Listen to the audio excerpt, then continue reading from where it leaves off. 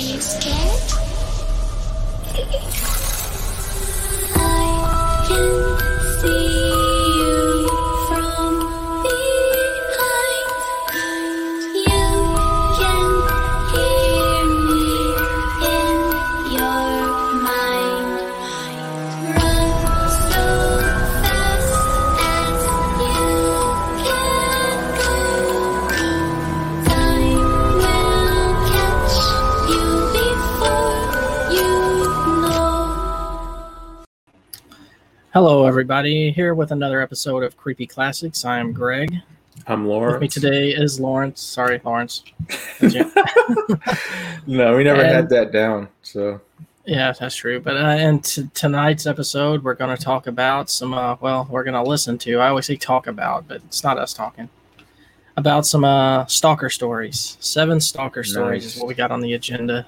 And I'll try not to fall asleep this time, I guess. Allegedly true stalker stories, by the way. All these are supposed to be true. So, before we jump into that, Lawrence, what's been going on with you lately, man? Catching up throughout the week? Man, I've been actually pretty active on the channel lately. It feels like I was just here yesterday. I was tell streaming. us about the new thing you're doing. Yeah, the new thing I did was on Friday. It's like Saturday mornings, like at midnight. I drop the sort of old-time radio stations. There's another guy that does it as well, but he does like horror. And I decided just to do more pulp characters like Doc Savage, Tarzan, James Bond, just old school radio for like old-time pulp heroes, on the channel now. It's called Let's Add Some Pulp, so that's a new thing. Every Saturday morning at midnight, we got for that. Yeah, it's nice. I like it. I listened to the first episode, and it's good stuff, man. I like that retro sound to it. It makes me feel like I'm listening to an old radio show. Yeah, I like it too, man. That was the idea behind it. But we'll come up with a catchy intro for it later, I guess. Yeah, still trying new things. So, but expand the channel. I actually took a trip to Dirt Cheap today and picked up a few more hidden gems that I'll unveil later on. But one of them I'm proud of because I got it for like 90 cents. So that's like a steal. Hey, Jamie, welcome to the chat. Hey, what's up, Jamie? All right. So without further ado, let's get these scary stories going. What do you say? Go ahead. That's why we're here. That is why we're here.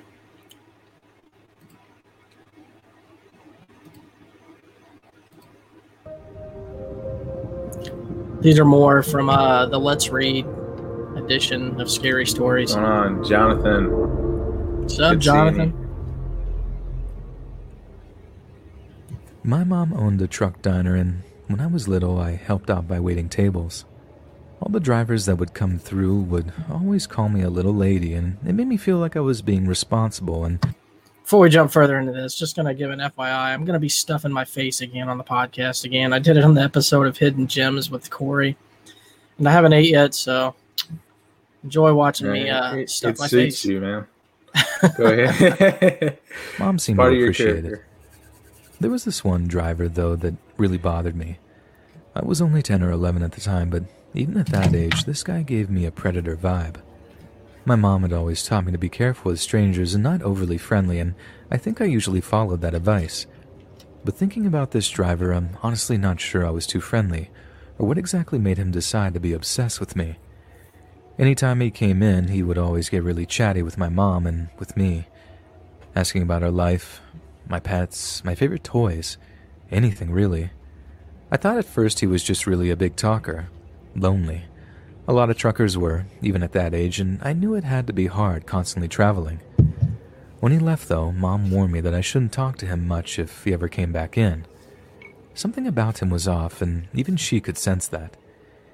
He did come by often to our diner, at least 2 or 3 times a month. I remember he said that he worked long hauls in the area, and this was the only place that served good pumpkin pie.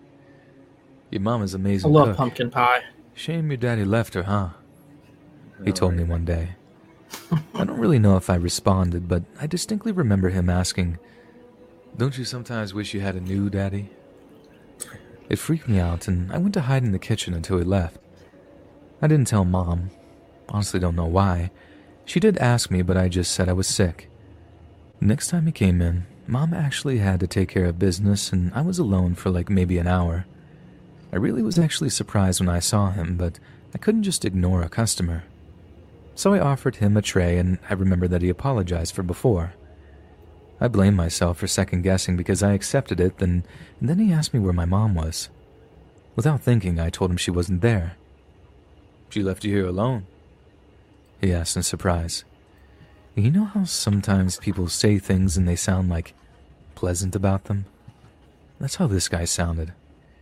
He was happy to hear my mom wasn't there. He asked when she was coming back. I told him I didn't know. And then he said something out of the blue. "Do you like dogs?" I was 10. Of course I did. "I have a puppy on my truck. Want to go see?" Creep. I thank my lucky stars my mom taught me not to be so gullible. I was uneased by the offer and told him that I couldn't leave the diner unattended, especially since Mom wasn't there. Great I even answer. suggested he could show me the dog next time. "Oh, it's for my little girl. She's about your age. Next time I come through, she won't be with me. Come on, it'll only take a second." I regret that I didn't say no. I think honestly I was scared he would do something if I did say no. He insisted that his truck was right outside, and I followed, but I really did feel scared out of my mind. I saw his big truck and stopped about 10 feet away. "You gotta get up in the cab," he told me. I shook my head no. Come on. I have a toy in there too. You said you like Barbies, right?" I was surprised that he remembered. And then he really surprised me when I saw he wasn't lying. He reached into his truck and took out this brand new in-the-box Barbie doll. And I saw the dog too. It was a small boxer, wagging its tail. For a split second, I let my guard down and took a few more steps toward him. Somehow, before I reached his truck, my mom appeared out of nowhere. I don't know if she had telepathy or what, but she chewed the driver out and dragged me back inside. "What were you thinking?" she screamed at me later. After that incident, she refused to let him inside the diner. Honestly, I think that made things worse. He would start sending gifts to the diner, addressed to me. And I don't mean ordinary things. I'm talking about like clothes, fancy dresses. My mom was at her wit's end for about a month. When the stuff came in, she would toss it in the trash. She tried to call her sister to come watch me during the day, but the diner was pretty off the road and my aunt always claimed she was too busy. "Put her back in public school," Tammy said. But Mom said the schools were too far away and she liked me close, especially now that I had a stalker. I think someone later contacted a state trooper about the trucker, gave the officer a description and let them take all of the gifts that she had chosen not to throw away. Maybe get some fingerprints or something, I don't know. I don't really know if they ever found anything because about 2 months after that, Mom decided to move out of town. I asked her about it a few years back. Some memory had clicked it back into my brain and she got very quiet. "That man was going to take you. I think he probably would have killed you had I not been there that day," she said with a shudder. She told me that the cops had never found out who it was, despite all the things that he had sent me. And creepiest of all, she told me that he had sent me love letters. She had held on to one of them, thinking maybe one day she would contact the FBI or something, but after we moved, I guess the stalker had decided to move on. The letter said that he wanted to raise me, that I was a beautiful girl and I deserved a good father. It sounded sweet on the surface. Typed out, of course, so no way to trace it, really.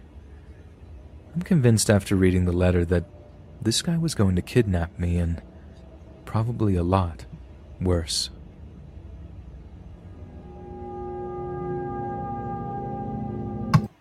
So, I just want to ask you right off the bat, Lawrence.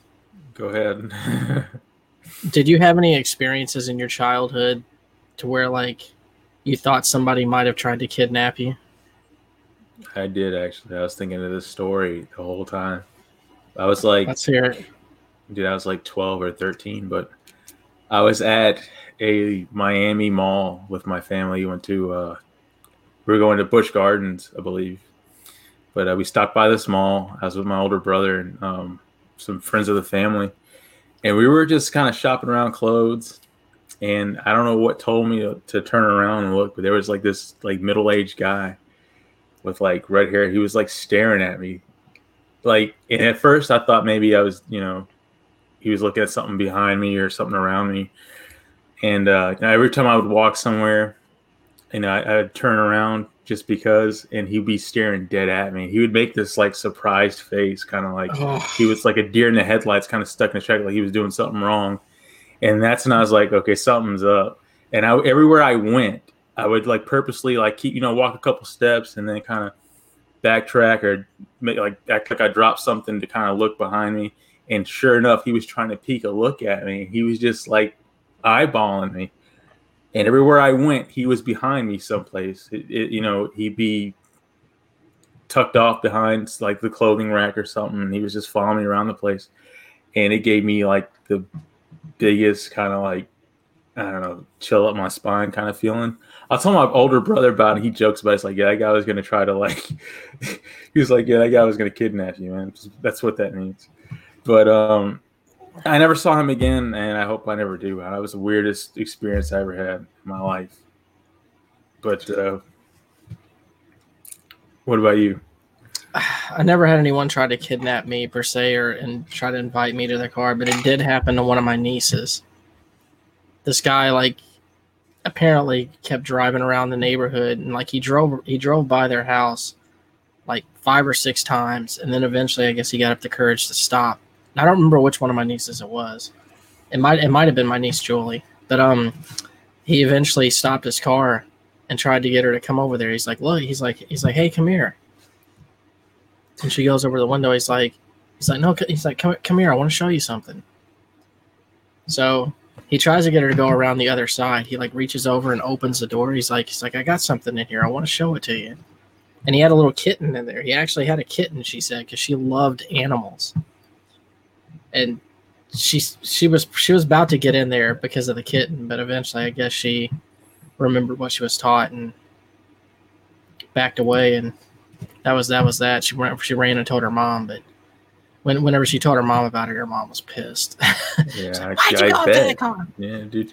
I'm looking at the comments. Like Jonathan's thing is funny, but Jamie's is sad. So I'm kind of confused how to react to it. Maybe that was my thing too, Jonathan. Oh, so Jamie says Jamie actually has a kidnapping story here. Let's see if I can get this to go on. They found her. Oh man, that is sad. That sucks. And Greg, like, dude, you don't know what it's like getting stalked or followed. It's one of the creepiest feelings because, like, at first you don't want to believe it's true. Like, oh, maybe he's, just kind of, he lost something, but whenever you realize you're being followed, it spooks you in a way that it's like the worst feeling you'll ever have, man. See, like because I have a daughter, I'm always on alert for like people looking at her. Like right. I always look around and like try to take notice of anyone who's looking at her too long. But let's continue with the next story. Go ahead. I've been told to share this story online a dozen times and just never had the guts. I think that's probably because no matter how safe I feel, I get the feeling that I'm being watched. This happened back in 2013.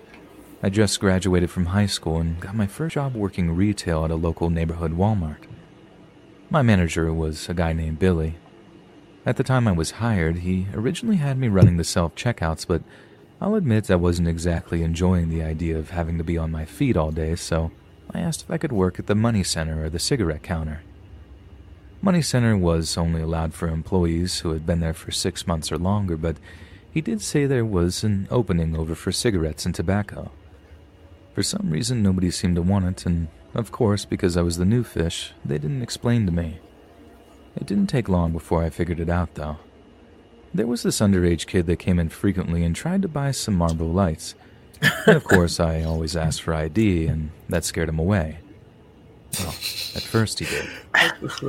Then he started showing up later in the day when it was near the end of my shift, and he was becoming a lot more insistent about cigarettes. Finally, I got his name.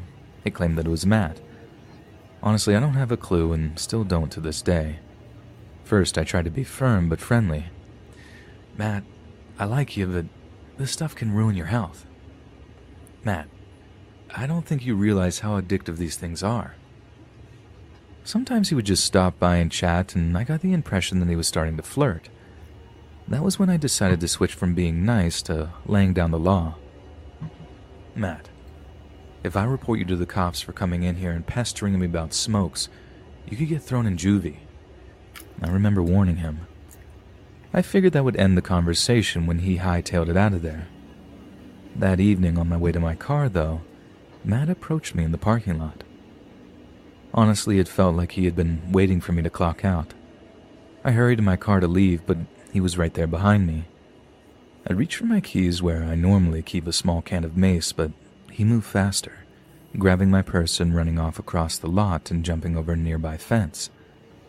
Of course, I reported the whole thing to the police, and they got permission to check the cameras.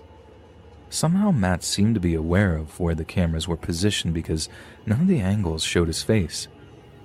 The cops told me to call again if I got bothered again, and my manager said they would get security to walk me to my car each night. A week passed by without incident, then another. Honestly, I kind of forgot about Matt and figured that he just grabbed my spare cash to go get his fix somewhere else. A month or so later, I was on Facebook when I got a friend request from someone named Leon Carroll.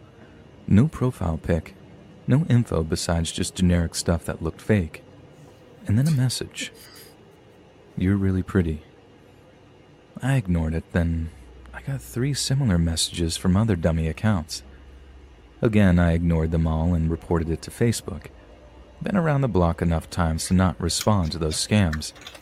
And I didn't put 2 and 2 together until another message came in with a picture of my house. That's Stop creepy. ignoring me, the message said. Right. Something in my brain Wow. clicked that this had to be the kid from Walmart, so I called the cops then and there. Living in a small town, we don't have a cyber unit, so again I felt like I was wasting my breath. Sounds like it's just an admirer to me, was what one officer even dared to tell me. When I got off of work that night, I found that my admirer had also decided to vandalize my car. Stop ignoring me was sketched out in bold letters on my front door that night. I felt like I just couldn't make a move without this weird kid knowing. Every day on my break, he would send a different anonymous message, usually something really perverted, and expect a response. It was unnerving, but I tried to act like it didn't bother me. Again, a week passed, and it seemed like he had given up. It was nearly the holidays by this time, so I decided to go to a nearby Sprint store and get a new phone and make new social media so that Matt would stop bothering me. The next 2 weeks felt like a godsend. I didn't have any more threats or weird texts from dummy accounts. I felt brave enough to even create a dating profile again. I matched with a guy named Richard who asked if I could meet up that night at a local outdoor restaurant. I was feeling confident and didn't see any reason not to. When I got there, I was dressed up, thinking I was going to meet a 20-something guy. Instead, when I got there, I saw who else but this kid sitting there. I think the creepiest thing was how well dressed he was. Not the scruffy little guy I had encountered a few weeks back. Instead, he was dressed to impress, and when he saw me, his eyes sparkled and he ran to meet me. I was starting to think he wouldn't show, he said. Matt, what are you doing here? I asked. He started rambling about how he had misjudged me, started apologizing about all the weird messages and explaining he was having a difficult time talking to girls. I just want to be normal. Can't we just have that? But my red flags were brighter than ever. This kid was not stable. He was trying to say all the right things to me, but I didn't want to spend more than even a minute there with him. Somehow I managed to convince him that I was going to freshen up in the bathroom, and when I got there, I dialed 911. Jesus. They got there about 6 minutes later, and I remember hearing Matt screaming and trying to fight them when they told him that he had to come with them. Later on, I found out that he actually had brought a knife with him because one of the officers said that he had tried to pull it and they tased him. He was sent to juvie, just like I predicted. I later found out that he was staying at the local homeless shelter and apparently kept a whole binder full of photos that he had taken of me. Some of them had weird love notes attached as well. Honestly, I feel sorry for the kid. He started out awkward, and I thought maybe being friendly would have been the answer to make him get on the right course. But after that, I stopped working the cigarettes counter and got a new job at the hardware store across town. Sometimes I forget about him altogether, and then sometimes I still get anonymous messages, and it truly triggers me. Oh, shit. So this is what I don't understand about the stalker mindset. Is like when you have that first interaction with a person and you can tell, or maybe they can't, maybe they don't have that trigger to where like you can clearly make out that the person is not interested. What makes them continue to pursue and then think that eventually just showing up is going to get them some type of open arm welcome? You know what it is? Dude, it's the it's all those 80s movies that kind of steered people wrong. Say anything. What? You're probably right. Fucking dude, John Cusack sitting outside the chick's house with a boombox in the middle of like the night at 3 a.m. is psycho stuff. Like that's not normal. And then you ever seen Valley Girl with Nick Cage in it? Oh, it's an old 80s movie. Man, but Nicolas Cage is the ultimate stalker in this. He's played off like he's the typical 80s underdog who has to get the chick he can't get. But like he gets a job at the movie theater, she goes to. He somehow can get a job as a valet where she, drops her car off and hangs out. And he can do whatever. He can basically be in any vicinity she's in on a moment's notice to try to woo her. And it's like that sends so many red flags. Like this guy spends his whole day apparently sending applications to get hired at jobs where she frequents just so he can try to hit them. See, what was crazy about this last story too is like this guy brought a knife with him, so that means he already had a backup plan. So like he's like, well, if she doesn't just accept me and realize that I love her or whatever, then I'm gonna force her. I'm gonna take this knife and I'm gonna force her. Well, Greg, I was gonna think like I don't think that was the backup plan. I think that was the A plan. I think he was planning on, killing her. You don't think it was a backup plan? No, that was the hardcore. Because I kind of think maybe they're delusional at first. Like they think that somehow the girl is going to be like flattered by all of it, like all the work that they put into to see him again or something. I don't know. It might be, dude. I think the last little thing I'm gonna add is like it's probably like a what do I have to lose mentality. It's like she's probably not going to like me, so why not just put all my chips in and just, brought the knife for the whole if I can't have her, no one will type thing. Maybe. Yeah, who knows? All right, let's go to number 3 here. Hold on a second. Look at Jonathan's last one out. Did you see that? I put it up on the screen. Yeah, he does. He's probably the one doing all this shit in the story. See, this guy has my favorite voice out of all of them because he's, I don't know, just something about it. I don't know. He sounds like he believes everything he says. Might have planned to threaten to kill and stuff, as she said. Yeah, true. That's true. Also, yeah, didn't think about that. Yeah, I don't know, man. I don't understand the stalker mindset. Maybe if I listen to more of these, I'll get some clues. When I was in college, I met this guy that became absolutely obsessed with me. It didn't matter that I was dating someone else.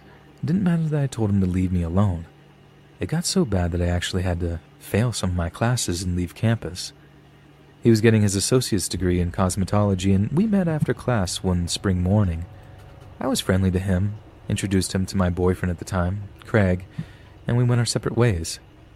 I remember telling him I thought it was neat that he was going to become a hairstylist. Not many guys I knew got into the...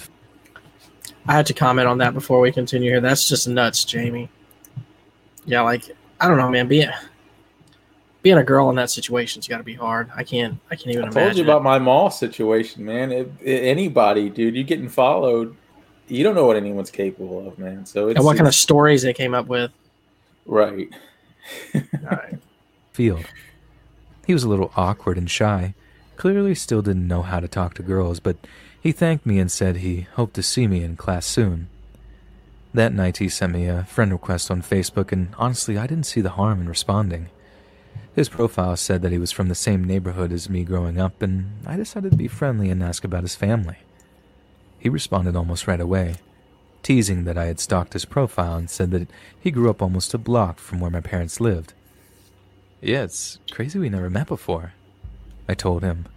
He admitted that he didn't know me or remember ever seeing me, but he did say that he thought my name sounded familiar. Nothing about the conversation would have led me to think that he was going to go completely bonkers in less than 24 hours. I told him that I hoped to get to know him better in class and logged out. I always turn my phone off at night so I can get a good night's sleep. Even my folks know that. If it's an emergency, I can't help anyway, I always say. The next day, this dude has sent me at least 300 messages. 300? My phone blew up with all these notifications, and it took me a minute to figure out what was happening. I read them through as fast as I could, and honestly, I don't remember much about it except that he went off the rails very quickly. First apologizing about not knowing me, then making up some experience where he thought maybe he did know me. Then he was rambling about his life, his problems, and how no one understood him. I was beginning to feel he was mentally unstable, if the plethora of messages wasn't already evidence enough. Late in the wave of texts, he was becoming angry that I wasn't responding. He was so mad that he started threatening me, my boyfriend, and even my parents. Rambling about how he knew that I was a pathetic excuse for a daughter, that I would never amount to anything, and that I should just give up and die. It freaked me out so bad, so I just deleted and blocked him immediately. I told Craig about it, and he told me not to get too worried. I'll stay with you when you go from class to class. We have the same schedule, so if this weirdo does try something crazy, I'll be right there, he told me.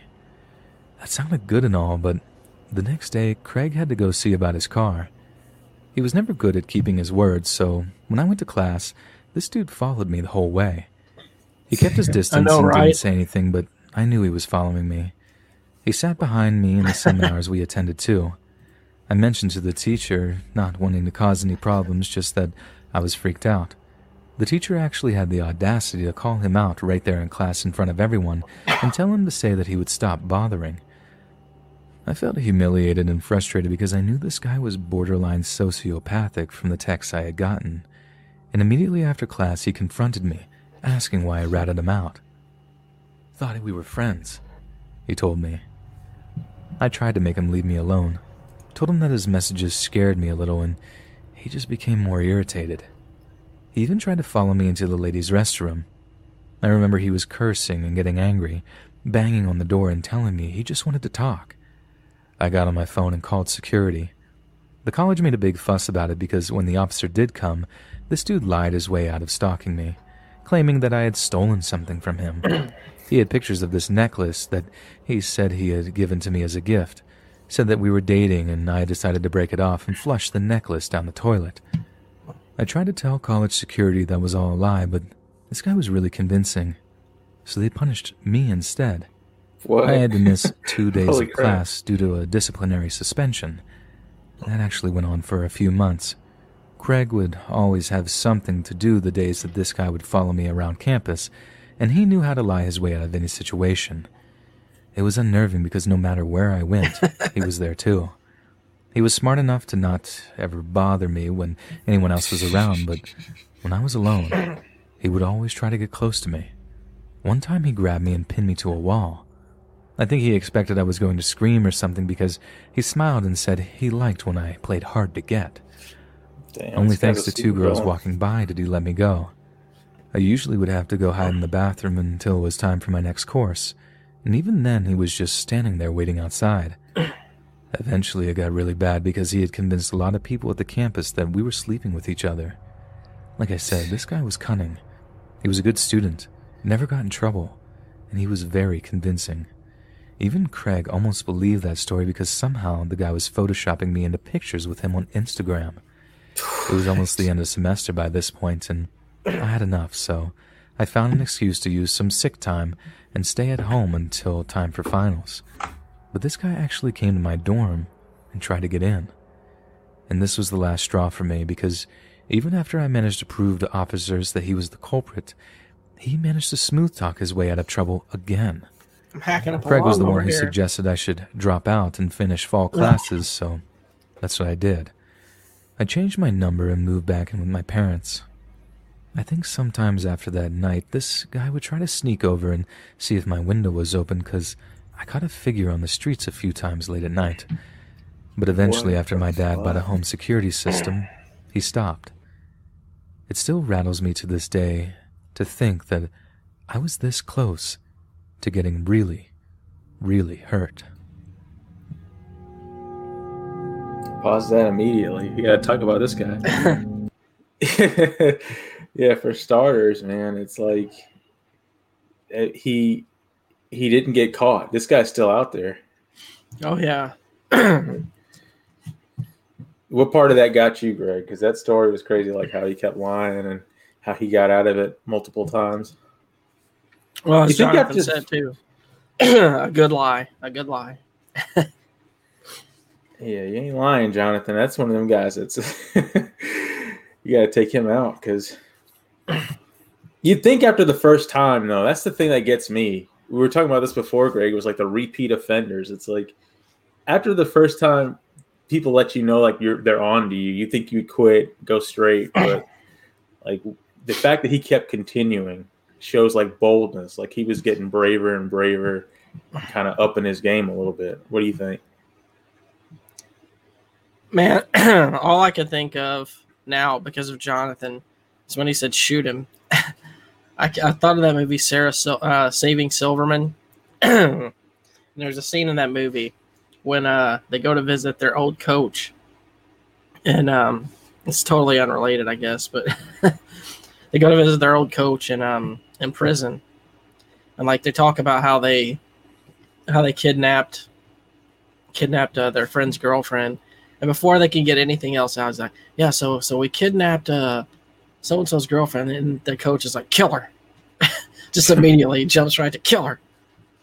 They're like, well, Okay. we haven't even told you. It's like, so he's like, okay. So they get off and they tell the story of like, you know, what they plan to do. Like, so what do we do? And he's like, kill her.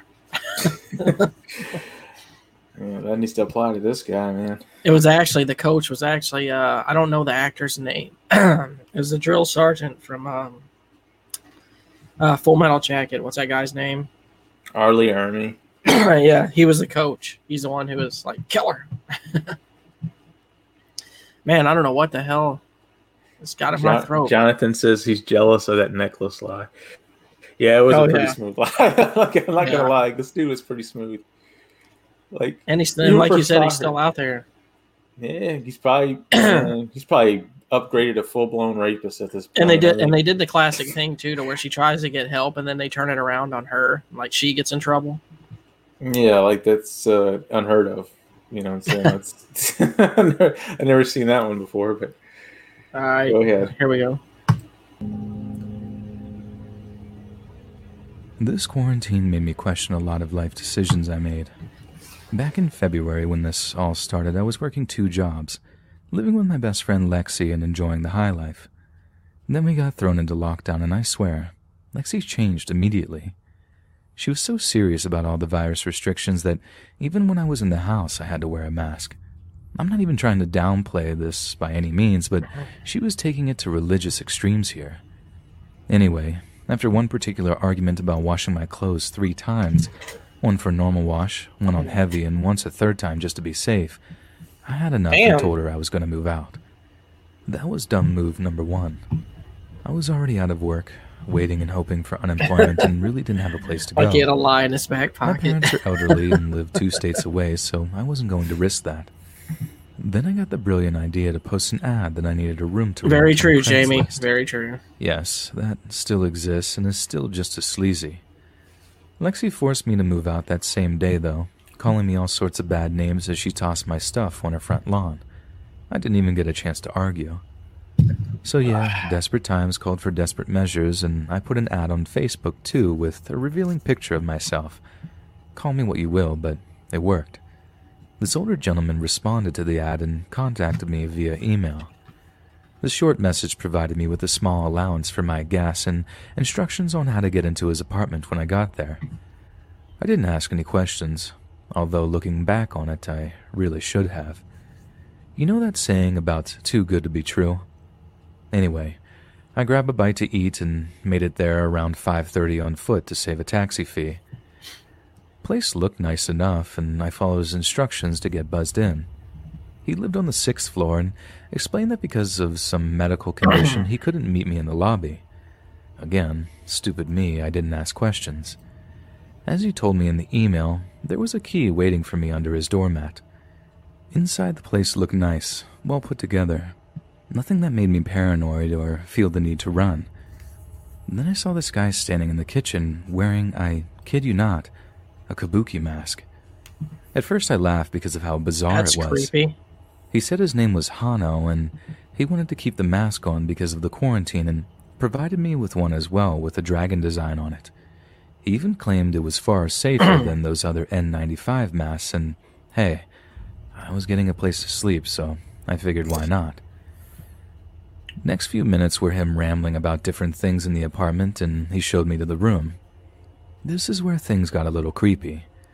I saw that he had some mannequins on display that were wearing traditional Japanese kimono dresses with other kabuki, and they were all lined perfectly on the side of the bed. He insisted I pick one out and get changed. Again, his reasoning was my clothing had the virus on it. Once he excused himself, I sat down on the bed and tried to convince myself that this was normal. So, he was a little eccentric. It's not like he was trying to do something worse than that, right? I went over to one of the mannequins. I think it was wearing a scarlet kimono, and took off the clothing, figuring that I needed to suck it up and appreciate the kindness of strangers. Then the mask it was wearing accidentally fell off, and I noticed that there was a hand-painted face on the other side. It looked very realistic.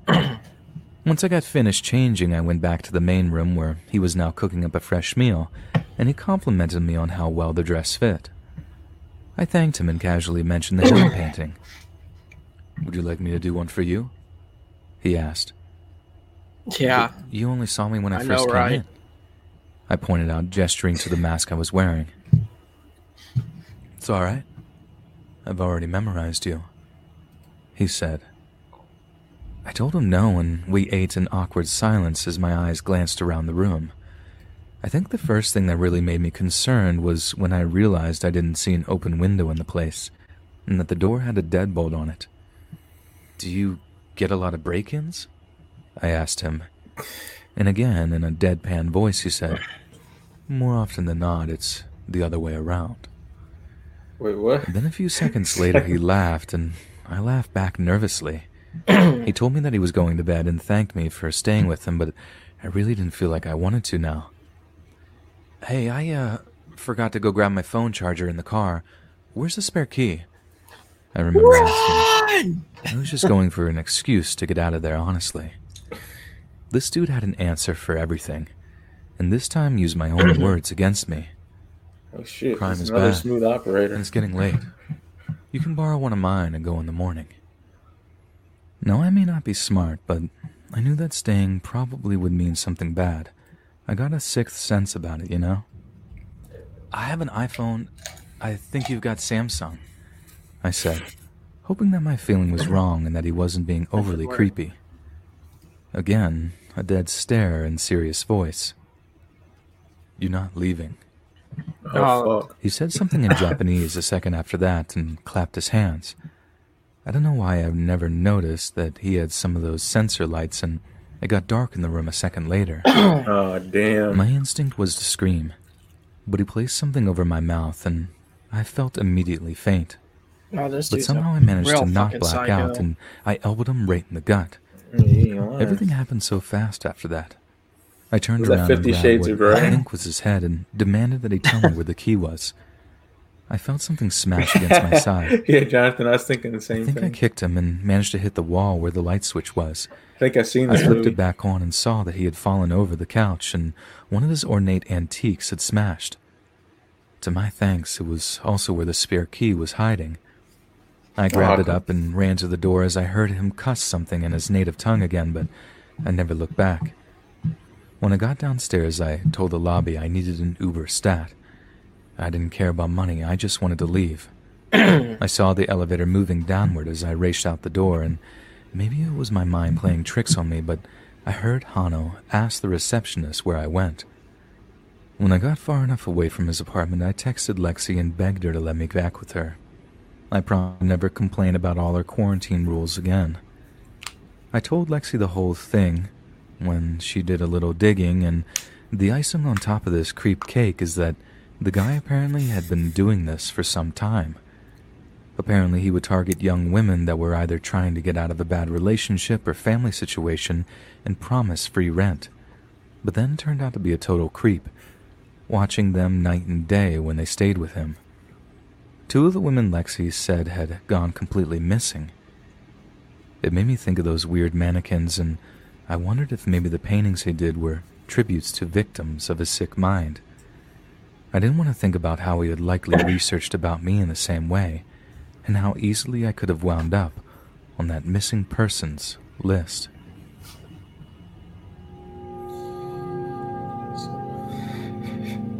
She should have left as soon as this dude put on the fucking kabuki mask. Yeah, the mannequins were a dead giveaway as well. This sounds like where are they finding people like this at? So he had his own spot where he was just pretty much his own lair almost, with like deadbolt locks, sensor lights.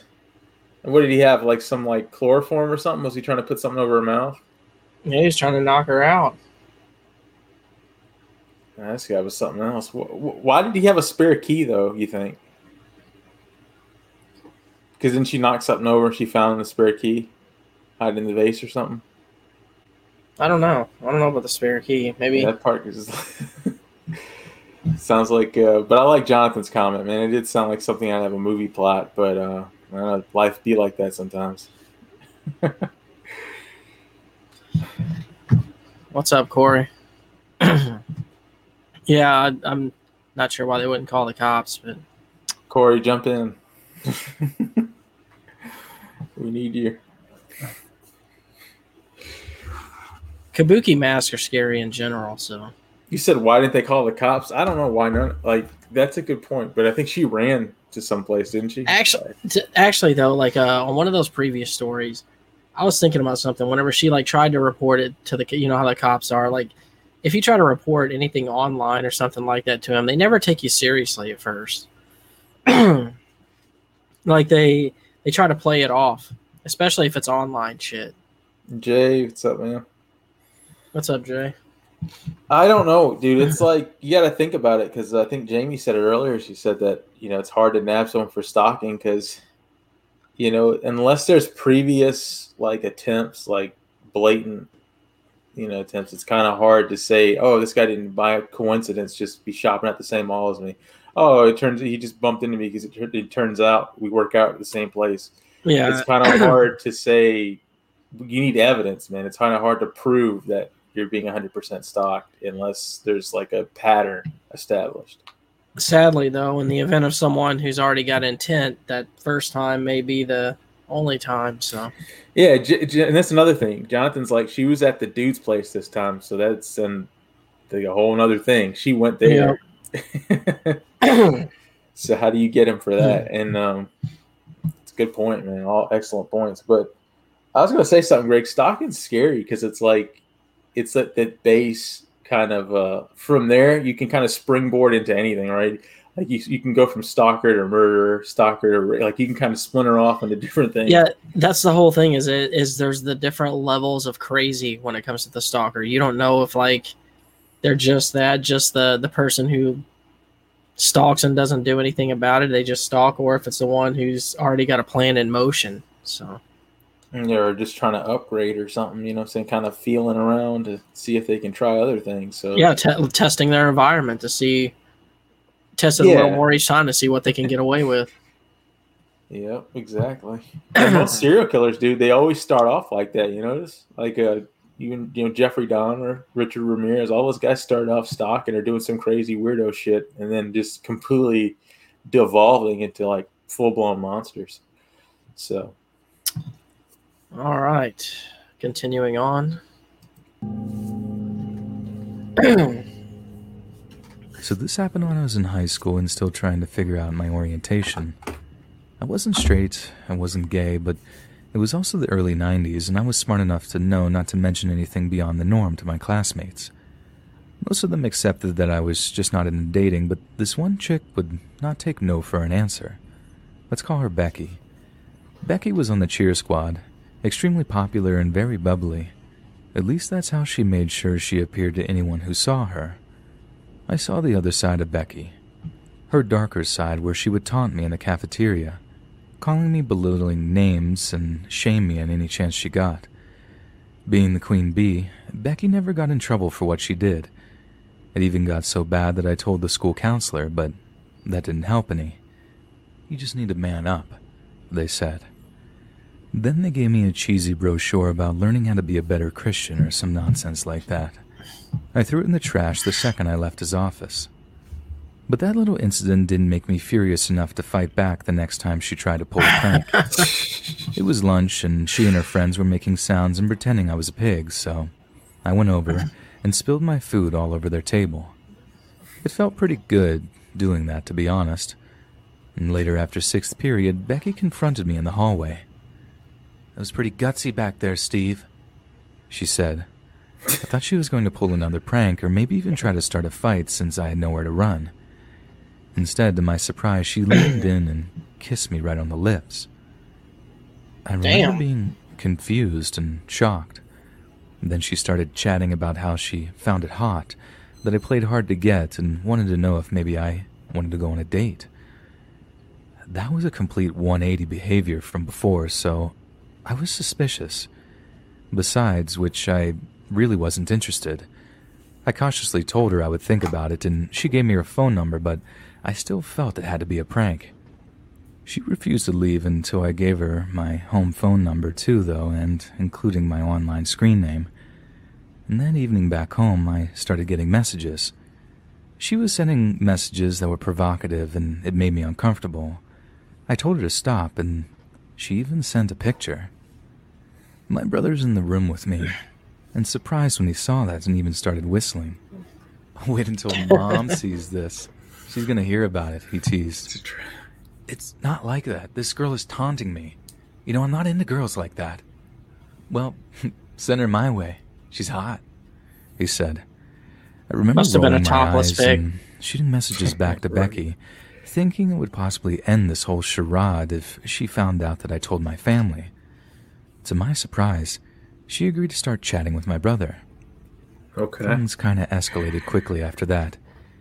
Becky became my brother's girlfriend in less than a week and was over to our house 2 or 3 times during the week for study sessions. My parents weren't the brightest bunch, but insisted that I chaperone them. Often that still led to them making out with each other, and every time they did, I got this really creepy sensation that Becky was putting on a show, like she was just pretending to like my brother to make me jealous. Yep. Sometimes I saw her look at me as she would grind on him. I would tell them to stop, and they would both giggle and tell me I didn't like it, I could just leave the room. I warned them I would tell Mom and Dad, which of course infuriated my brother, and he shoved me out after that. I held true to that, though, and ratted them out. Becky could only come over Snitch. once a week after that. At school, she kept up the acting. She was interested in me, though, sending me Where does dirty the stalking messages come into play on over the story? instant messenger telling me to not show anyone, especially not my brother. She also warned me if I did say something, she was going to tell the whole school that I was coming out as trans. No, this was the Deep South, by the way, and at that time, coming out like that would be a death sentence, and I felt trapped. I couldn't tell my brother, my parents, and the school wouldn't listen, and Becky just kept making things worse. This went on for about 2 months. She would try to make out with me every day at school, Corey. and I would manage to get away or hide in the restroom till next period. And then when she came to see my brother, she would flaunt herself at me. Guess so. I tried to tell my brother that she was obviously obsessed with me, but he said I was imagining things. Things came to a head at around Halloween. There was a dance that the whole school was attending, and my parents were also going to be out of town. I got sick before the dance and stayed home, and my brother went to go pick Becky up while I laid down. Now, the next part I can only say happened per what my brother told me, But apparently Becky started acting weird at the dance and said that she felt sick. Then she slipped away to the restroom.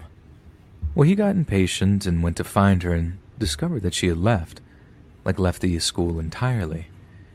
He told me he drove back home, not thinking much of it. Maybe she was really sick. Then when he got home, he saw that our front door was wide open. He woke me up after that and told me that we had a break-in. We called her mother and father, and they told us to check their home security system. I remember my brother was pacing the room as he was on the telephone with her mom and dad, and his face went white as a sheet. "What is it?" I asked. "It was Becky," he explained. I didn't understand at first why she would break in, but he explained that according to Mom and Dad, she had brought a camera and came up to my room where I was sleeping and just took pictures of me, like for about 20 minutes until my brother got home. After that, my brother broke up with her, and my parents refused to let either one of us have anyone over to the house for like 6 months, and we filed a restraining order against Becky and even used the security footage as evidence. She left me alone, thankfully, but she sometimes would smile and wink every blue moon. To this day, I have no idea what she did with those pictures, and the cops said unless she posted them somewhere or potentially did something worse, she really didn't break any sort of privacy laws. A year later, she moved away, but I still think about all the grief she gave me and wonder why she was so obsessed. I don't think I really want to know the answer, though. All right. What do you think of that one, Greg? I think she really wanted that D if she's willing to take the brother's D to get to it. I mean, I don't know what to make of that story. It's what I don't know, man. That's crazy. She was just obsessed with the brother, man, like the older brother, and she was willing to use any means necessary to get there to see him, I guess, by pretending to date the brother. But she didn't really seem that scary to me, honestly. That's what I'm saying. I'm trying to think of trying to put myself in a situation, and I'm like, I don't know. I don't know though, man. Taking pictures of them while they're sleeping is kind of weird. That part, yeah, that's the weird part. That's like the baby steps to being a serial killer. Exactly. All right, let's see what we got next. Should have 2 more, I think. My family decided to take a road trip in the summer. Restrictions were lightening up in our state, and we really were sick and tired of being cooped up. So my wife suggested we surprise her folks upstate and drive to see them. We were about an hour into our trip when we ran into some highway construction outside of Galveston and had to take a detour. Traffic was bad, I was angry, the kids were whiny, and I remember pushing my foot down on the pedal and flooring it to go around a couple of cars at one merge to get going. "Daniel," my wife chastised me about it right after it happened. Split-second impulse temper, I guess. Anyways, as we went down the highway, I pointed out that a black Ford pickup truck had decided to cut by and was coming up behind us. "Oh, so if they jump off a bridge, you would too?" she questioned me. I rolled my eyes and just focused on the road while she decided to take a short nap. I guess it was 20 miles later I noticed that the pickup was still behind us, and I thought that was a little strange. There had been enough gaps in highway merges that at least a little distance should have been made, but no, this driver had somehow managed to maintain closeness to us. I kept my eye on them for another 40, some sense of danger softly ringing in the back of my head, I guess. But then I had to pull over and get gas, so I figured that they would just drive on, and they did, and I chalked it up to me being just a little paranoid. As I got out to fill up, I asked my wife and kids if they wanted a snack and went in to grab something. When I came back, I think I felt like I was doing one of those classic double takes from the movies. This black truck was right behind us at the pumps, and not only that, a gentleman had hopped out of his cab and was apparently chatting with my wife. I walked over the snacks and smiled cordially at them, trying to figure out if I was just seeing things, but it was definitely the same truck.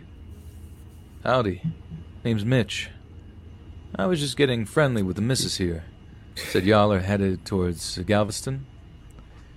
he asked with a strong southern twang. "Yeah, family road trip." His southern twang is his regular voice. So. Oh, just about the same. Nice. I figured that was the case since you've been behind us a while. I was hoping to catch him off guard, but the man just gave a short laugh. Didn't mean to, but I guess that's what happens. We've been on each other's tails since you decided to cut everyone off at that last interstate turnoff, huh? That sounds like an accusation. Yeah, what's up, Corey? I blurted out. My What's up, wife man? later chided me for antagonizing the man, and maybe I shouldn't have, but he was definitely giving off some very strange vibes. And this was before things got crazy. He didn't take the bait when I said that. Instead, just tipped his hat and waltzed back to his truck, and I got an earful from Brittany. I mean, he scared me at first, but I think he's just a little lonely, she offered. Right. Well, he can go make friends somewhere else, I said as we drove down the highway again. I felt like I couldn't get away from the truck fast enough. About another hour passed by, and my wife was checking her social media when I noticed she got this frown on her face. Something up? I asked. I had all but forgotten about the strange encounter. It's just kind of weird. Remember that driver we met a while back? He just sent me a friend request on Facebook. What? Well, delete it, I said bluntly. She chastised me again, but I was serious. Something didn't feel right. I checked to see if he was following us, and Brittany got on to me for being a worrywart. He's not a serial killer, she teased. How do you know? But she listened to me and blocked him on Facebook. We were halfway to our destination and decided to stop and get a bite to eat when he showed up again. It was this Waffle House right off the interstate. Honestly, I hadn't seen him in about 40 miles, so I was surprised that he had caught up. He just came in, ordered his food, and sat down. Brittany said something about it, and I told her to ignore it. I kept getting this feeling that he was watching us as we ate. Finally, she had gotten tired of my paranoia and walked over to this guy's booth. "My husband wants to know if you're following us," she said. The guy just laughed so loud I think the whole diner heard him. He rattled off some flimsy excuse I didn't buy and then asked if she got his friend request. I was furious and got up and grabbed her hand. "Look, I don't know what your problem is," I said. Then this guy stood up and looked me dead in the eye like he was going to fight me then and there. One of the waitresses told us to take it outside, but I chose to leave before things got serious. When we got on the road again, Brittany realized that she had lost her phone at the diner. "Let me use yours so I can Google where it's at," she told me. Using that Find My iPhone feature, she soon saw that it wasn't at the diner. It was moving down the highway towards us. I knew it had to be that other driver who found it and took it. "Oh my God, is this guy seriously stalking us?" I asked. My wife panicked and tried to call the phone, but it went straight to voicemail. Then she started checking her social media. "Daniel, this is scaring me," she said as she showed me that he had taken multiple pictures of our car as he had followed us for the last several hours. "Call the cops," I told her as I tried to check my mirror and see where he was. About 5 cars behind us. "Okay, there's a rest stop ahead. Tell them that we'll meet them there," I said as she got on the phone with someone. "They're saying it could be another 45 minutes since we're so far out," she said frantically as I pulled over. Right on cue, the other driver did too. "Right. Stay in the car then," I said when he pulled up behind us. Honestly, I was prepared to defend my family then and there, but this guy took it to another level. He pulls out a sawed-off shotgun from his passenger side. Damn, he ain't and aimed fucking it toward around. me, blasting straight at my tires. I fell to the ground and shouted Holy for my wife shit. to do the same. He did so again on the driver's side and drove off. When the cops came, I did my best to offer a description of him and his vehicle, and they gave us phone numbers for a tow to the next town. We made it there a little after dinner, and honestly, I was so shaken and rattled by the encounter I just wanted to go home. We even added the additional social media profile, hoping that it could help them find the person. And a few days later, they told us that they had found the vehicle. It had been abandoned somewhere, and apparently it was registered as stolen. So we had no clue who this guy was. The worst part about this whole story is that it's not really over. Every so often, my wife will see pictures of our car on social media, and know for a fact it's gotta be the same guy. Yeah, pause that immediately. That's So there went her story of there's no way he's a serial killer. yeah, he was something. I mean, the whole this whole thing happening, and it's like no one ever got this guy. No one wrote down. Well, I guess they did write plates, but it was a stolen vehicle. I don't know how long are you lasting on with a stolen vehicle with a sawed-off shotgun, just driving across state lines. Eventually, you get caught or something. I don't know. It's pretty scary though. What would you do in that situation, Lawrence? I mean, shit, man. They didn't have cameras or nothing in the diner that could take his face, or I mean, this must have happened like in the 90s or the 80s, because like I'm thinking now, and like there's too much. Well, no, they said they had social media because, dude, there's cameras everywhere now. There's so much facial recognition stuff out there that you do even with your mask on now with the COVID, they can still get you. You know, there's still a database that has your information that they can find you just with the cameras in stores and what have you, in Waffle Houses and diners and street traffic cameras. Some of those cameras are really shitty though, man. I don't know, man. Like here's the thing, like Walmart tries to boast about how good their cameras are, but like anytime they bring me a picture of someone that's like supposed to be a thief there, the picture always sucks. Like any picture they're able to capture off the video is always like shit. Like it's like, okay, so I'm looking for a smudge wearing a hoodie and a ball cap. Gotcha.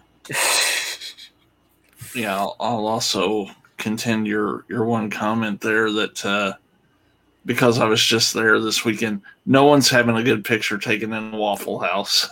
Yeah, that's a good point. But Greg, you remember?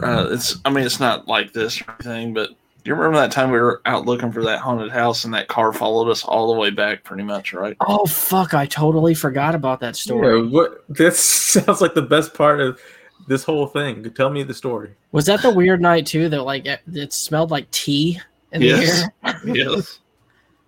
Yeah, like how far did that car follow us? Wasn't it like all the way from Darmstadt or something? Yeah, so like I don't know, like 25, 30 miles. What the fuck? How did this start? Take us from the beginning to the end. Okay, so we're I'd always heard this story from friends about this house that was like, I don't think it was a ghost, but it was like some weird guy lived in this house and people used to go out and like check out the house and he would do weird stuff. So we went out one night looking for this house, didn't find it, but on the way back, this car started following us, and like every turn we took, it kept coming behind us every time, like 30 miles towards home. So, yeah, we finally lost him. I think we were out in the country, and I knew that area, so I was able to duck around like curves really quick and lose them. But and I don't know what the hell we were smelling in the air that night, but like we're sitting in the car and I'm like losing my shit back there because I'm like, why does it smell like tea? And I'm like, and I was like, I forget exactly what I said. I was like, does it smell like unsweet tea? It smells like sweet tea or something. No, it was like he was like, that ain't instant tea, that's brewed tea. Oh yeah, that's right. It smells like brewed tea. Do you think it had something to do with him? That maybe what is the significance of that? I don't think there's any significance of where we were. It was just the fact that like someone was following us, you know. Dude, that's the thing is like, and when you realized you're being followed, like at first you kind of dismiss it. You always dismiss it. Right, Jonathan? He was British. He was loaded. He's doing it as he's driving, sitting there just making his tea. Just couldn't help himself. He had the tea and crumpets with him. But Corey, when you realized you're being followed by this guy, what ran through your mind? Like, well, I mean, I kept taking like just these weird turns to see if that was the case, you know? Yeah.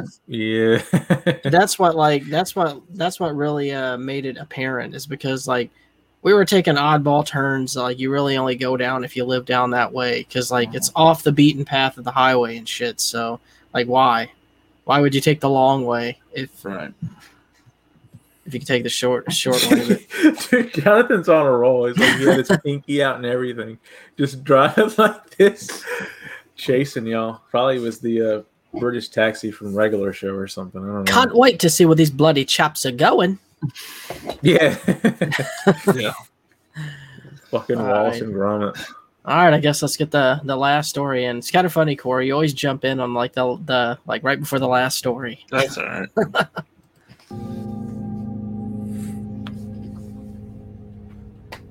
All those posts on my Facebook feed about New Year's resolutions have had me thinking about an experience I had a few years back that I still have a hard time dealing with emotionally. Anytime I think about it, I actually feel like my stomach gets in knots and I need to vomit.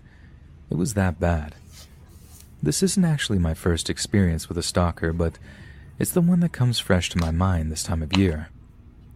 It was February and I had just gotten my tax refund, so my best friend convinced me to join her local Legends gym. Yeah! I told myself this was the year I was going to make a change and get healthy. I think everyone says that. Anyway, what I really liked about this gym was that they would give all members a passcode and you could come at weird hours to work out. Since I usually have to work a split shift as a CNA, having the chance to swing by the gym super early when I clocked out was a blessing. Usually I'll get off around 2 in the morning, so of course there weren't very many people using the equipment. It was like a literal ghost town. A little creepy though, especially since they had obnoxious 80s music constantly on repeat throughout the entire building. I settled into routine with that gym, first a short shower and then heading over to the ladies only section. That was another thing I thought was nice about the place. Fellas, don't get me wrong, but I am a bit self-conscious and I prefer to do my workouts in private. In that separate part of the building, I was usually the only one there. It was even quieter back there because the music was muffled, and I'll admit that there were a few times that I thought it was a bit eerie. Sometimes you hear something, and at that time of the morning it gives you the jitters, you know? Somehow I convinced myself to stick to the routine, even when my bestie dropped off the wagon in March. I was determined, and honestly the membership fee was one of those locked-in contracts, so you know what a hassle it is to get out of that. And despite the emptiness of the gym, I convinced myself that it was okay. Since no one was there, I couldn't possibly be bothered, right? Well, a few weeks passed, and I was getting on one of the exercise bikes when I noticed something strange attached to the monitor. I paused in my workout and took it off, trying to figure out what it was supposed to be. It was smaller than my finger. Then I noticed a reflective surface, and I realized that it was some kind of camera. I stopped working out immediately and went home, a little freaked out. I told my bestie about it the next day, asking if she had ever seen anything like that while she was at the gym. "Oh yeah, girl, they do that all the time. It's in the contract you sign," she said nonchalantly. I tried again to explain to her why it bothered me. She has never really understood my experience previously with All these stalkers, stalkers, but that perverts. is another story. Some think- guy's giving me that much attention. Well, it's kinda- I would kinda jump on the him MO. there. I guess. If it really bothers you, though, Yeah, why can't they she just be said, perverts without the just talk stalking? to Mike, the general manager, and I'm sure he can calm you down. I did that the next day, leaving for work early so I could meet this Mike guy beforehand. He was a lanky man in his mid-20s and seemed nice enough. And when I told him about the camera, he did actually show genuine concern. "Huh, that is weird. And you found it over where?" I guided him over to the bike and showed him where it was attached. It's definitely not one of ours," he told me. He promised that he would look into it and figure out if someone was tampering with the machines, but just the confirmation that it was apparently a hidden camera made me feel extremely on edge. I stopped going to that gym after that, and my mind constantly was conjuring up crazy scenarios about maybe one of my exes having found out that I worked there. I've managed to break Did away she from work 2 out naked or obsessive something, or ex-boyfriends what? before, and it literally made me panic to think that one of them might be back in my life. I was trying to get my life right, and I didn't need this drama at all. I think a day or two passed and Mike contacted me. "Hey, I think we figured out who was messing with the equipment, but there's a problem," he said. And that didn't sound good. I remember my heart dropped when I asked why. Well, on camera I can see them coming into the gym when another member enters. They go work out casually for a few hours until the building is kind of empty, and then I spotted them slip the camera on the machine and leave. But when they leave and enter, they don't scan a membership card. I'm pretty sure whoever this is, they actually aren't supposed to be here. Whoa. That made me even more freaked out. I asked if I could come by the next day to check the cameras and see if I recognized the person. I was completely convinced that it had to be one of my exes. When I got there the next day, I even insisted that my bestie come with me. I felt that paranoid going into that gym again. We watched the security tape together with Mike, and I kept waiting for him to identify who the guy was. But much to my surprise, he told me it was a girl. Some tall, blonde, fit chick that came in odd hours, always waiting until a member entered or left. I didn't recognize her at all. I checked the times. It's probably just a coincidence that they chose that machine. They weren't targeting you. Anyways, we put up a warning to anyone else. We don't want any pervs in this facility, obviously. Mike told me. I did feel a sense of relief after that, and Mike did post a grainy picture of the perpetrator near the front desk, so I actually convinced myself to start working out again. It didn't take but 2 days before I saw this blonde at the gym, though, and I swear seeing her in the flesh made my blood run cold. Like Mike said that she waited until someone came into the building and slipped in. Then she would go work out in the ladies' room. When I was there, it was just me and her. And I got this really weird feeling that she was just watching me. I mean, was it her? And was I the one being targeted by her? Don't mind me, It was just guys. really I'm just going to use confusing. the equipment. I thought maybe I should confront her, figuring out if it was her and what she wanted. But she left before I mustered up enough courage. When I left, though, I found out that someone had taken my clothes from my locker, and I panicked again. I knew it had to be the mystery stalker. I canceled my gym membership after that. Despite the fees, I told myself it wasn't worth dealing with this crazy woman or any legal process that I would have had to gone through with him. My friend rejoined a few months later, and get this, the blonde girl apparently had even gotten a job there. My bestie always said that the blonde would ask about me if I was coming back to the gym. Dear God, I don't plan to. I bought a stationary bike and started working out at home.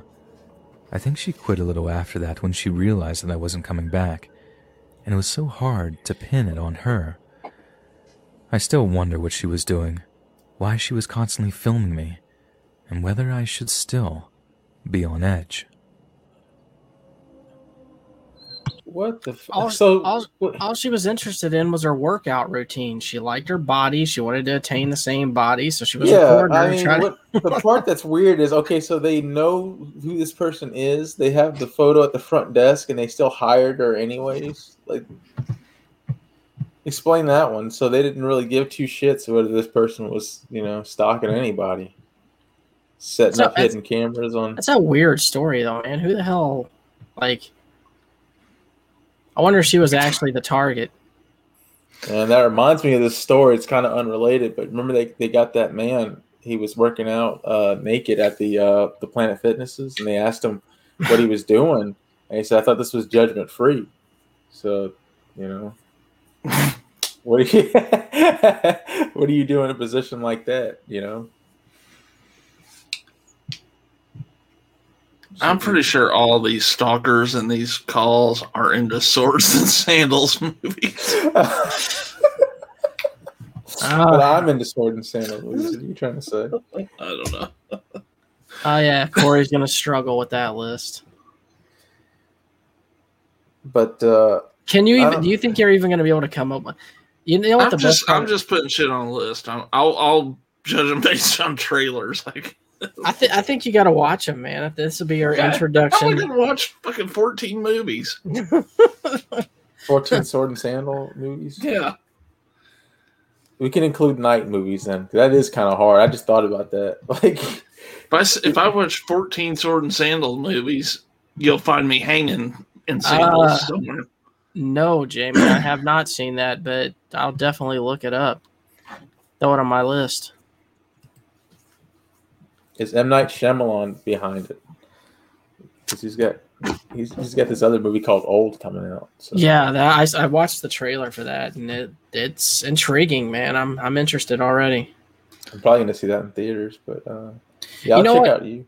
You know what's funny is like M. Night Shyamalan to me is like almost like Tarantino. Like I'll watch any of his movies. I don't really hate any of them. He's like a shitty Tarantino. Yeah, that was a really bad comparison.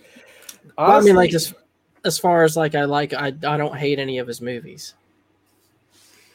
he has two that people hate, and Actually, I take that back. After Earth is his yeah, movie. people hate. I take it back. I fucking hate After Earth. And he did Avatar: Last Airbender, which people hated. But like the thing with that is that when you give him too much money, it's like he doesn't know what to do with it. But if you give him just enough, he can make a really great a suspense filler kind of film. You know what my thought is about him? I'm not saying all his movies are good, but I feel like people judge him harder than other people. Right. I would agree with that. I don't know why that is, why that started, but it's kind of his own fault because he had such big clout. When he did Sixth Sense, it was like he put himself on that next level. Yeah, like Sixth Sense, was it Sixth Sense, Unbreakable, and then Signs were his first three, right?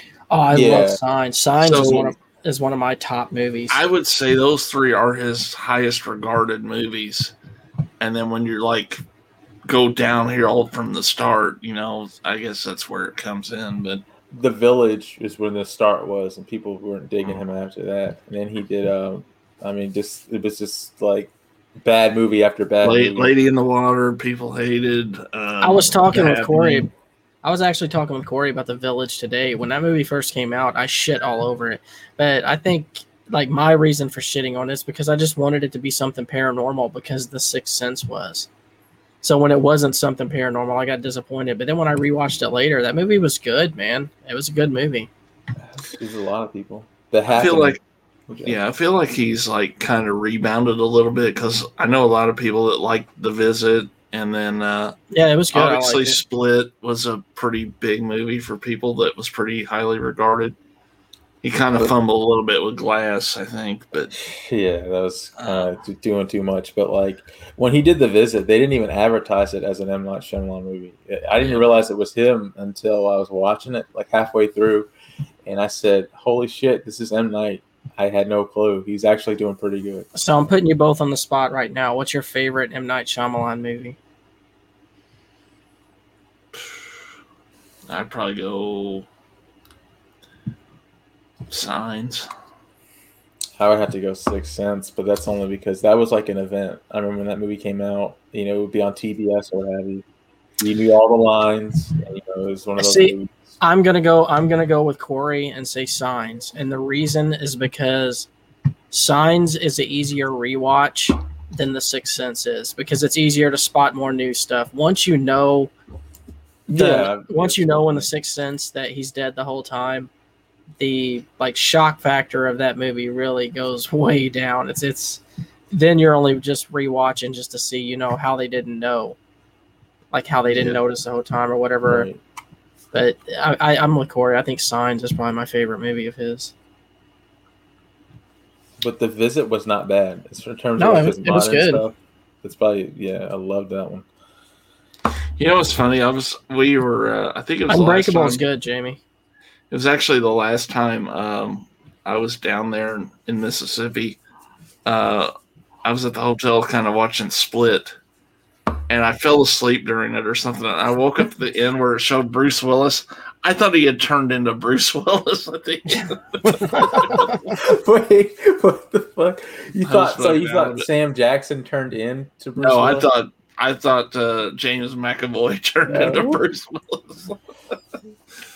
That would be sick if he did that. Yeah, I really like Split. Split was good. Yeah, Split was great. Like the way he acted like the teacher or the principal type dude. He was like, I don't know. I liked how why did the chick know how to beat him in that movie though? So Lawrence, is this a good Stalker picture? You tell me real quick here. Go put it up there. Oh, I thought it was a picture of you. Hold on. Yeah, it is. What is Actually, it? let me share the actual photo I found. It's better. First, I'll.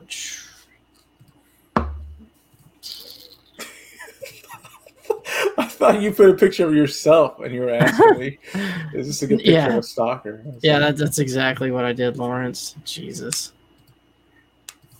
I gotta find this picture first, so I just downloaded it. I don't even know where the hell I put it. Man, stalkers are something else, man. It's like they never learn.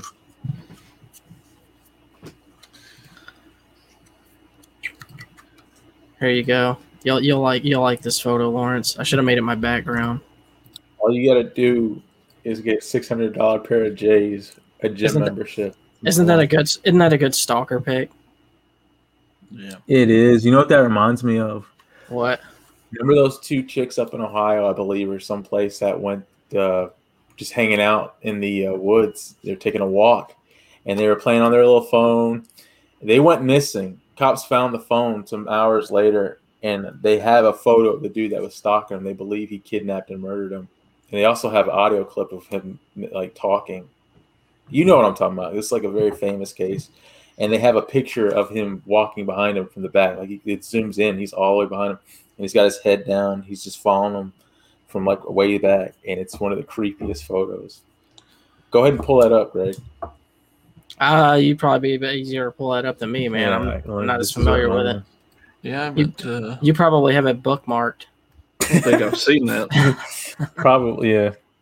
You've seen it, Corey. I know you have. I don't remember. See if you can find the video. There's the audio clip. There's no actual video, though. Oh, okay. Just pictures and audio. Mm-hmm. So, like, what ended up happening? Like, did he kill the girls? Did they ever find them? Or I think they found the girls' bodies or some shit, but they never found him. They never identified him. Really? Oh, damn.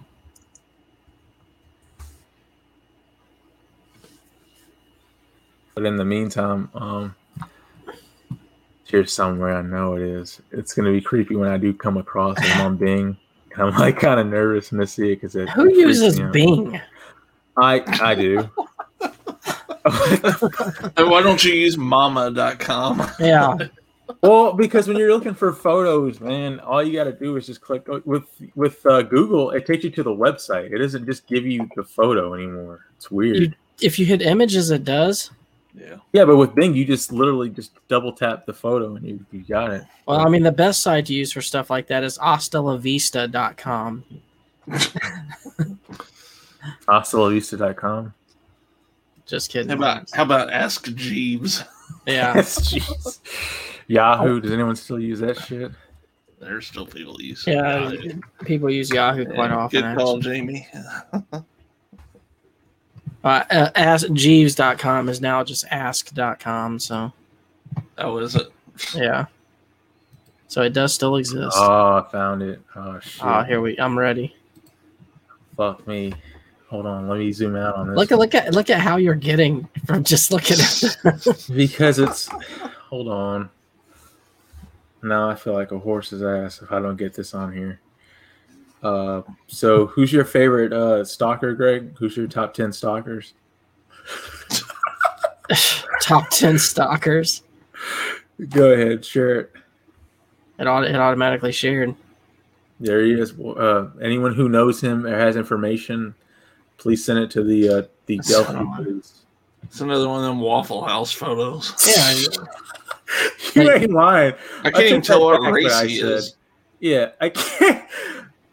Man, all I know is he's fat. That's it. That's all I can. Is that Chris Farley? That's what I'm saying. Like, look at this. I thought it was a black dude. No, it's because here's his face, and it's peach. Peach crayon. Just the brown hair. And is that a mullet? Shit, if I know, man. But this is it, and this is right before he commits murder. So it sucks. Yeah, look how he's got his hands up in the pockets too. The classic stalker approach. And he's got his head just down. Like, think about what's running through his mind right now. Like, what kind of fucking weirdo? I don't want to. Like, what would possess you? Of all the things you could be doing on this day, to just be out butchering people. I don't know. Let's get him off there now, Greg. He's already gone. See, that's what you brought up a good point. Someone asked me at work the other day. They're like, "Why do you obsess over horror shit? Why do you like the Ted Bundy documentaries? Why do you?" But for me, it's like, and you brought up this point too, Greg, is I'm so far removed from that thinking that I have to know, because it's just the craziest thing. Like, why? What would possess anyone to just do some shit like that? See, that's where my fascination comes with that stuff like that, is because it is so outside the realm of anything that I would ever even conceive of doing, that it baffles me, man. Like, how does a person go from a baby, starting out as a normal kid, to becoming someone who fucking eats people and has sex with dead bodies and shit like that? I mean, it's just weird. It's a weird thing because I have an interest in like Manson, of course, and Ted Bundy, almost to the same level as like I like horror movies. But I can't say I'm like a Manson and Ted Bundy fan, because that's like a horrible way to put it. But what's the right word for it? Because I got the same interest as I do as like a horror fan. It's kind of strange. I would say you're a fan of the story, but not a fan of the person and the victims and what actually happened. Yeah.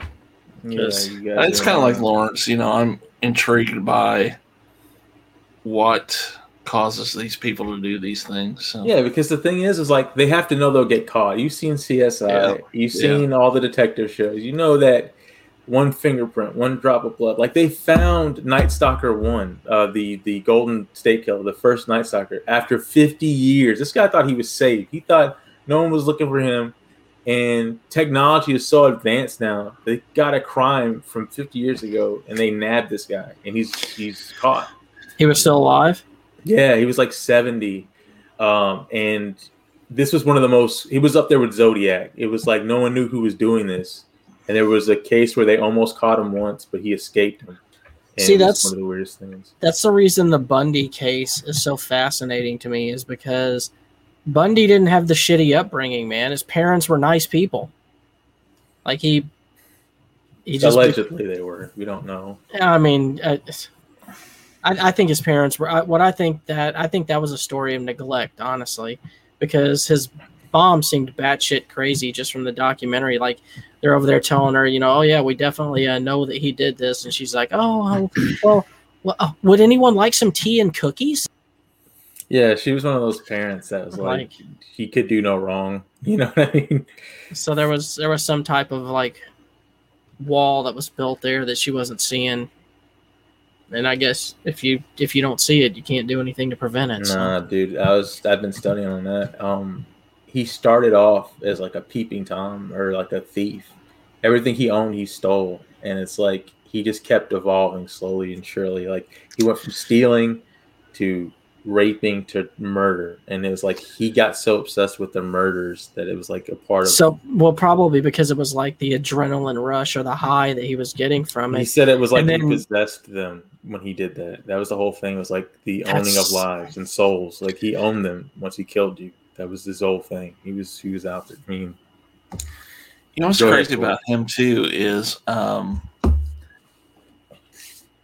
he was a highly intelligent guy. I mean, he was a law student for a while and stuff like that. But I think he also realized or wanted to stop but couldn't, and because there's a scene in I'm not sure if it's in the latest movie, but the movie I love is the Mark Harmon one from the 80s, and there's a scene where he's asking this guy, like, what's the state with the highest probability of someone being executed, and someone told him Florida, so he went to Florida and killed some people there, I think for the sole purpose of trying to be stopped.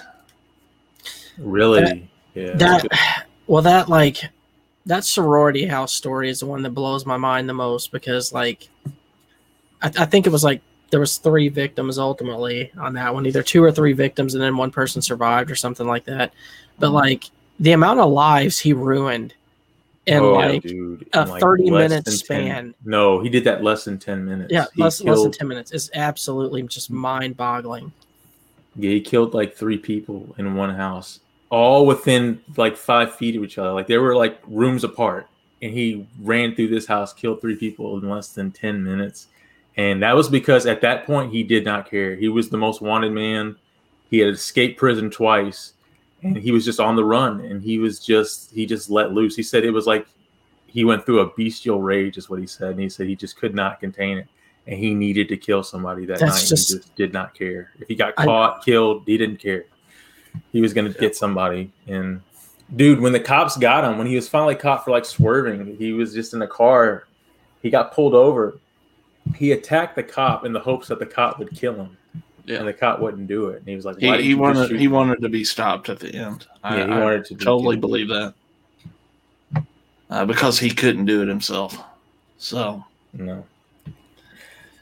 I can imagine though, like a normal person, if not that a normal person would just go out and kill someone in cold blood like that, but I think if someone did that didn't have that background, there would be some addiction that came with it. There'd be some like adrenaline rush that might make it hard for you not to do it again. Yeah, it's a good point. Someone brought up like once you go down that road, dude, you're not stopping, man. It's just I think it's probably the ultimate feeling of empowerment, man, because I mean, what can you do worse to somebody than kill them? Yeah. So I mean, like that's literally like you're almost creating a god complex in yourself when I guess you do that, and like you feel unstoppable. Like I would imagine if you take someone's life like that, you feel like no one can stop you at that point. Right.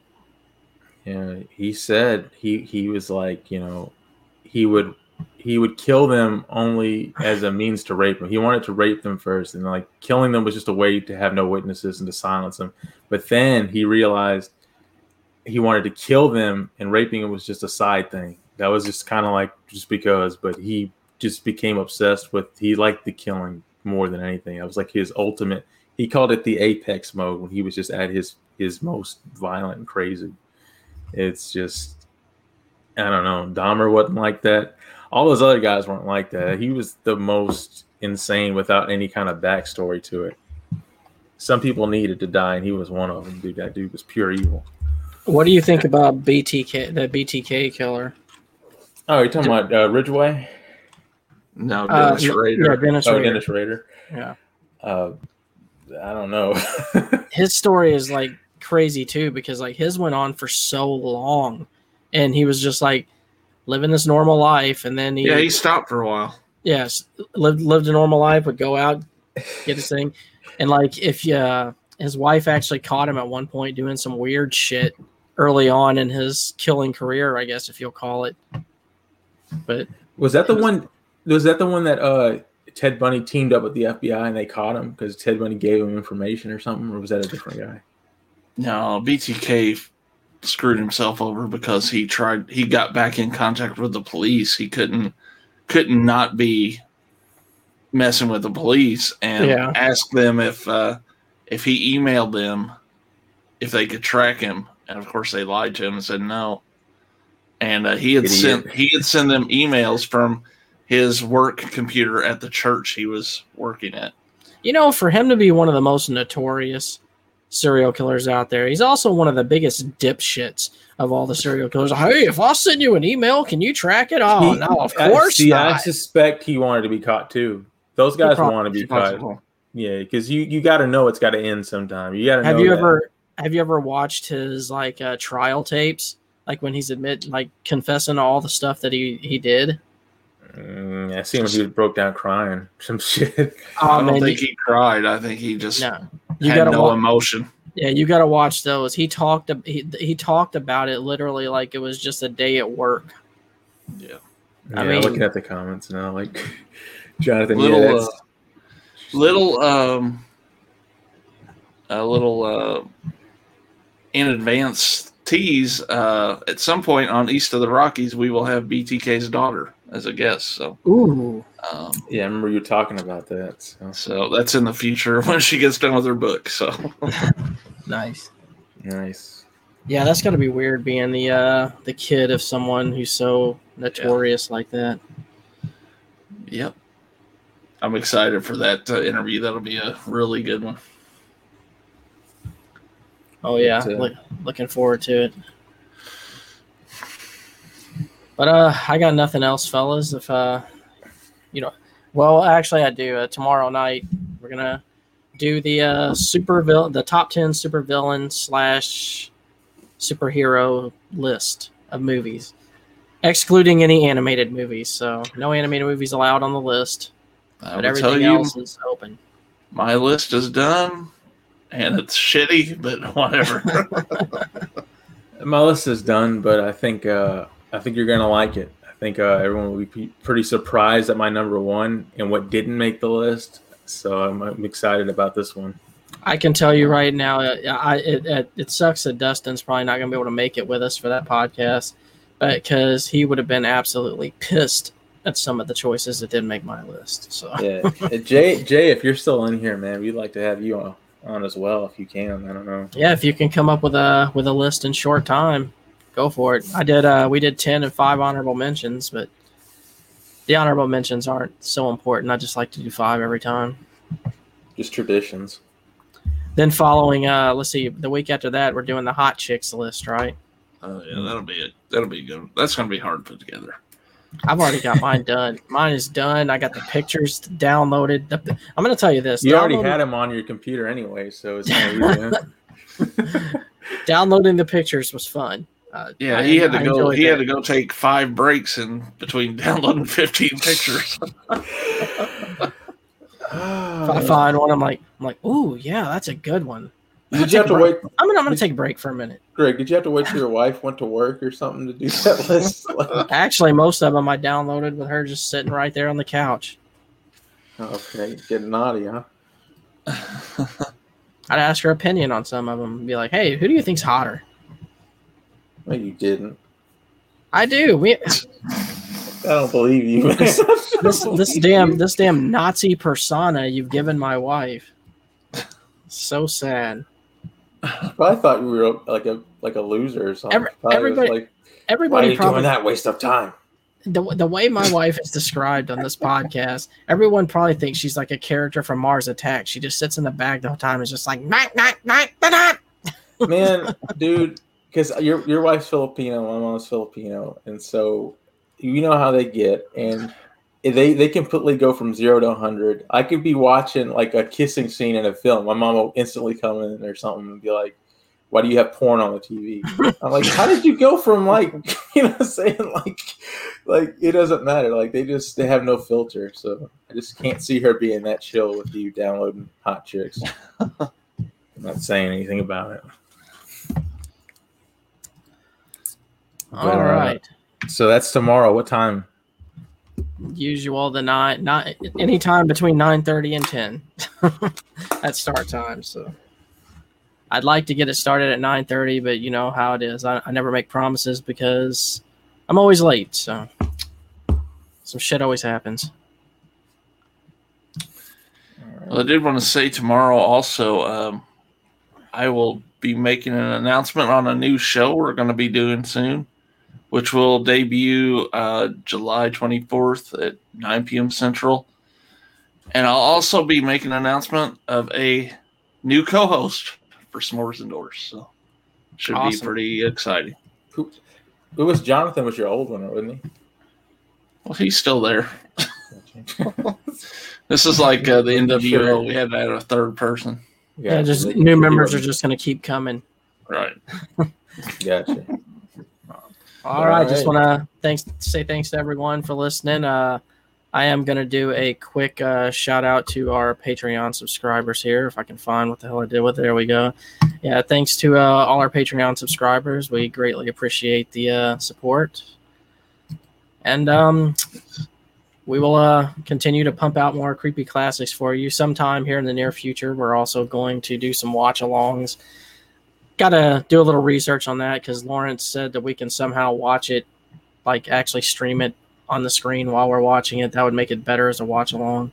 But I think you got to break it up. So once we get the details of that, then we'll start on that. But tune in tomorrow night for the Slacker cast. If you want to subscribe to our Patreon, all the links are down at the bottom here. Also, to put a link for S'mores Indoors podcast. Check that out as well. Lots of content there. And till next time. Slack off.